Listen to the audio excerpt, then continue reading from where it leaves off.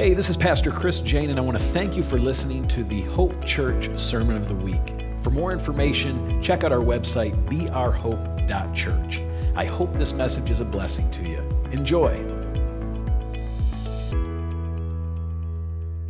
For those of you who weren't here last week, we started talking about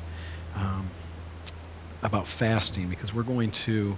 I want to invite you all to join us in an opportunity to fast and pray in the month leading up to Easter, April 1st, and the official launch of Hope Church. And so starting next Sunday, the 4th, I'm going to be inviting you all to join us on this 4-week fast. Now, before you change the channel, I'm not asking you to go without food for 4 weeks. I'm not planning to go without food for 4 weeks.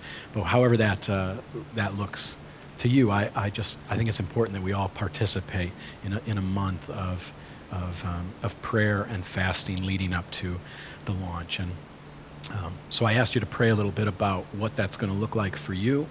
I've decided that I have a few favorite distractions that keep me from my time with Him, my time in the Word, time in prayer, and I'm gonna give those up for the month.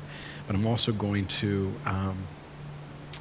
be fasting until sundown each day through, Monday through Saturday throughout the month. That's what I feel like God has put on me to do, and so hopefully you'll be praying for me through that as well. But before I get into that, let me see just a quick show of hands. How many of you have ever heard of Edward Kimball? Does that name ring a bell? It's not really any reason that it should. Edward Kimball was just a guy who volunteered to teach Sunday school in his church. And he didn't even feel like a particularly good Sunday school teacher. He felt like he was untrained and unequipped, and the one thing he had, though, was a real heart to see the young people of his Sunday school class come to faith in Christ. And one young man in particular really was on his heart, a young man named Dwight. And Dwight was sort of a restless kid, easily distracted. He would even sometimes fall asleep during Edward's lessons, and I notice you guys. But he knew that Dwight worked at a shoe store, and so he bottled up all of his courage and had decided he was just going to go and share the gospel one-on-one with Dwight in hopes that he could reach him.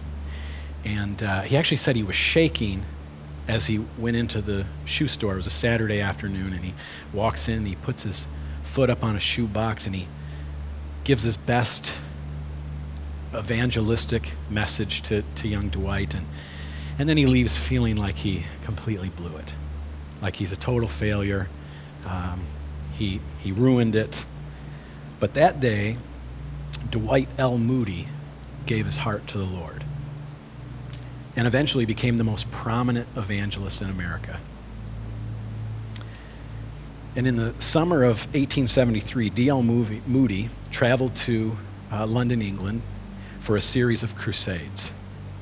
And the meetings weren't going that well at first, but the Lord was with him, and he started to gain some momentum, and people were getting saved and getting healed. And he visited a Baptist chapel that was pastored by this very educated, scholarly man named F.B. Meyer, who at first was not a fan of D.L. Moody's preaching because it was so raw and uneducated.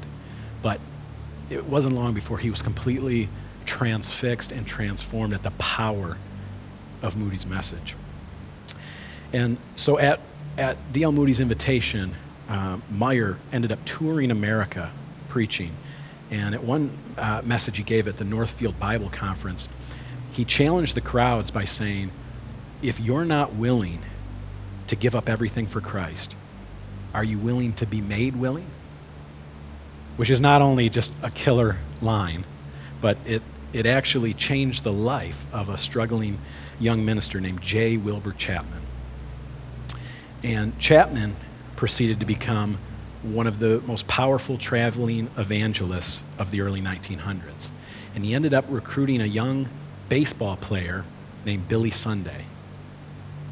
And Billy Sunday, under Chapman's eye, became one of the most spectacular evangelists in America. He was incredibly famous, preached to huge crowds all over the country. And at one series of revival meetings that he did in Charlotte, North Carolina, produced a group of converts that were so hungry for that type of outpouring that they continued to meet and to pray and to ask God for another visitation of the Holy Spirit.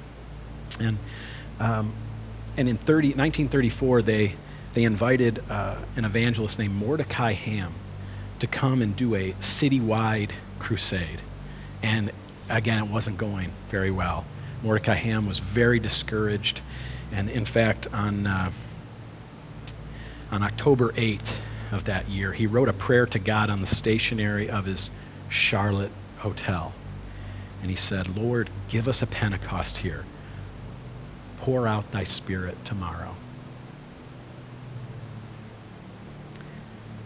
And his prayer was answered beyond his wildest dreams when a Central High School student named Billy Graham gave his heart to the Lord.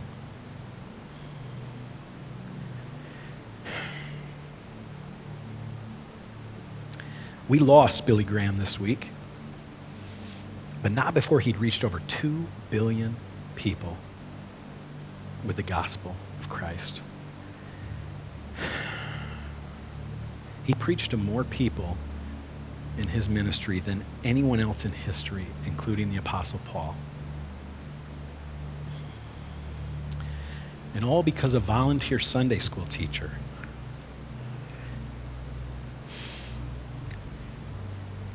did something that he felt totally unprepared for, uncalled to, ill-equipped, untrained for. He shared hope with one young man,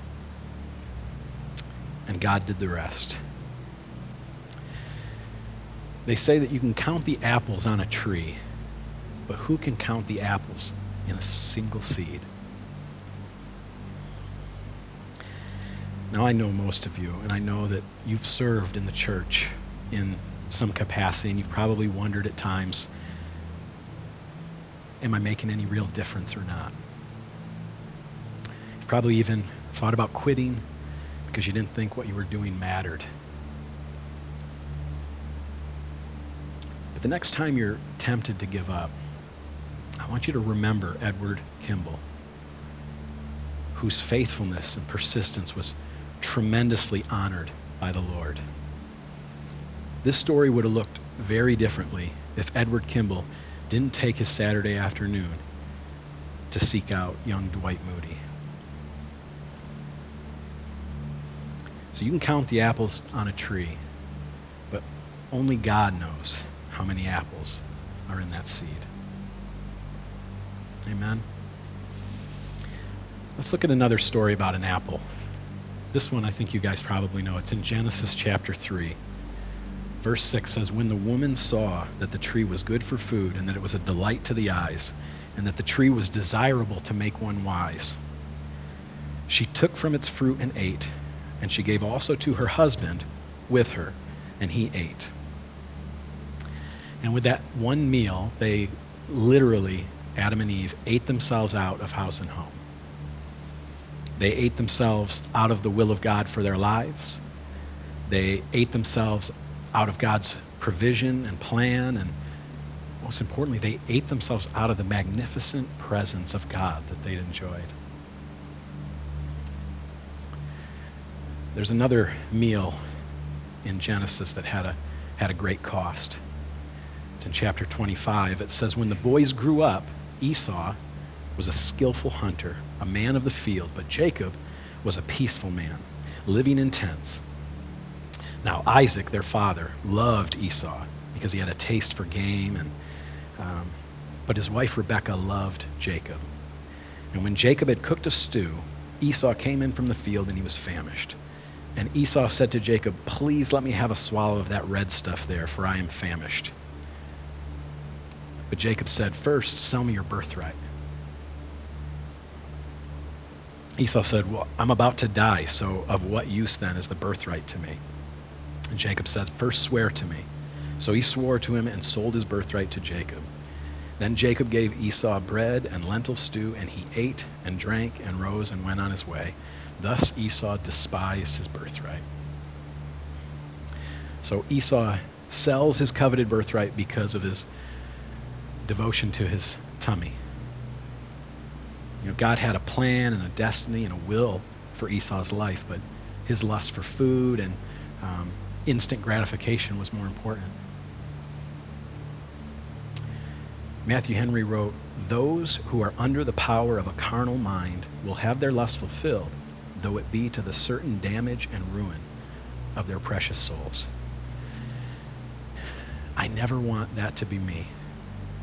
I never want to be so busy with the task of living, of feeding myself, clothing myself, making sure I'm entertained all the time, that I miss what God has for my life. But unfortunately and honestly, I think that happens all the time. I'm entertained all of my waking hours. I'm fed all of my waking hours. I'm clothed. I have a roof over my head. I have all my needs met. And it's easy to just miss what God's trying to say, what God wants to do, his plan, his will, his promises. God wants to pour out supernatural blessings in our lives, but they'll never be realized if we're not willing to seek him in fasting and prayer. That's just a fact. And God knows there's never a convenient time to fast, right? I mean, there's always in my life, there's always a holiday or a birthday or an office party or, you know what I mean? There's always some excuse to not start a fast. And so we talk ourselves out of it. But my advice to you is just to jump in. Everything will take care of itself. If you've never fasted before, just start with one day. You'll see that you can do it. And God will take care of the rest. And there's a couple reasons I think that starting our new church with a fast is just good practice. It's just a good practice, okay? And the first is we're setting the course for the future. Just as beginning your day with prayer sets the course of the day and it covers anything that might come up, the same is true for starting our church with a fast. And you can carry that principle even further to, we give God the first part of every day, the first day of every week, the first portion of every dollar, and hopefully the first consideration in every decision. And the second is so powerful. When you fast and pray at the beginning, you release the principle in Matthew 6:33, where it says, "Seek first the kingdom of God and his righteousness, and all these things shall be added to you."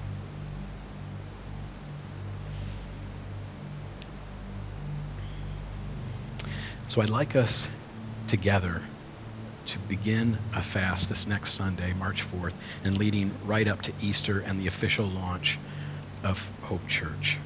And this can look any way that feels right to you. Okay, there's not a wrong way, but it's important that we do it together. Like I told you last week, if it's important to you and you lay it down, it'll matter to God.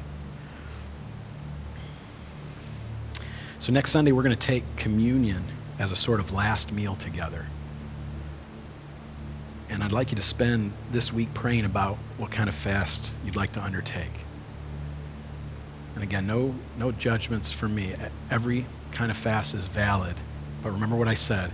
Fasting's not just going without food. That's dieting. That's starving. All right?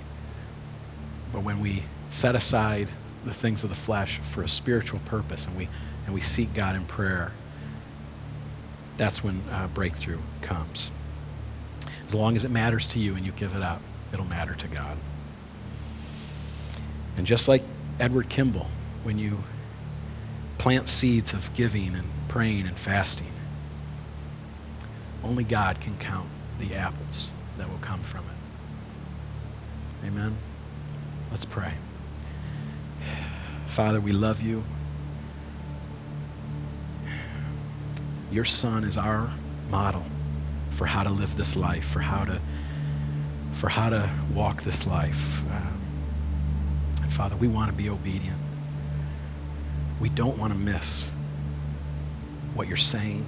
We don't want to trade it all for a meal. There are some things we're hungrier for, Lord, than food.